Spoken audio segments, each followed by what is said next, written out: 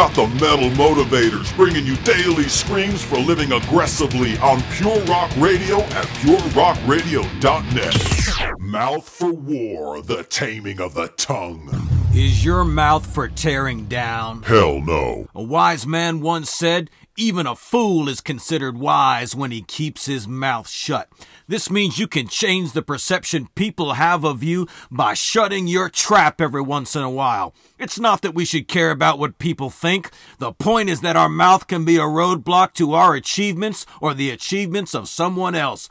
Think about it. Without ever doing anything wise, people will consider you a wise person just because you don't talk so much. The first benefit to holding your tongue is that you improve your hearing. There are a few smart people out there that could help your ass if you just took the time to hear what they had to say. If you talk too much, you owe somebody some listening. Smart people are always handing out free information. You need to take advantage of it. The less you speak, the greater importance others will place on what you do say. This means that your mouth is for more than eating. You were given that face cave to make a difference in this world. Your mouth has a purpose, and that is to improve your life and the lives of others. As we've said before, life is a battle, and in this instance, you should use your mouth to win the war. This means choosing your words carefully. If you're armed with knowledge, then what you know and what you say is the only ammunition you'll ever need to defeat personal resistance. The power of life and death is in your mouth,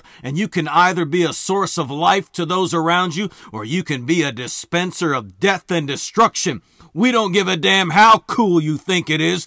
Being full of death and destruction is about as weak as it gets. Destructive words have mutilated the souls of a lot of kids that went on to become sources of destruction themselves. It's a vicious cycle that can only be stopped when we decide to put an end to it in our lives and challenge others to do the same. Physical pain cannot compare to a soul that's been handicapped by criticism, anger, and degradation. Instinctively, we know words can be used for evil, and that's why we reach first for the sword of the tongue before we ever strike physically. Instinctively, we know how to be pathetic maggots. Your mouth is a weapon, so you better use it wisely. Metal up.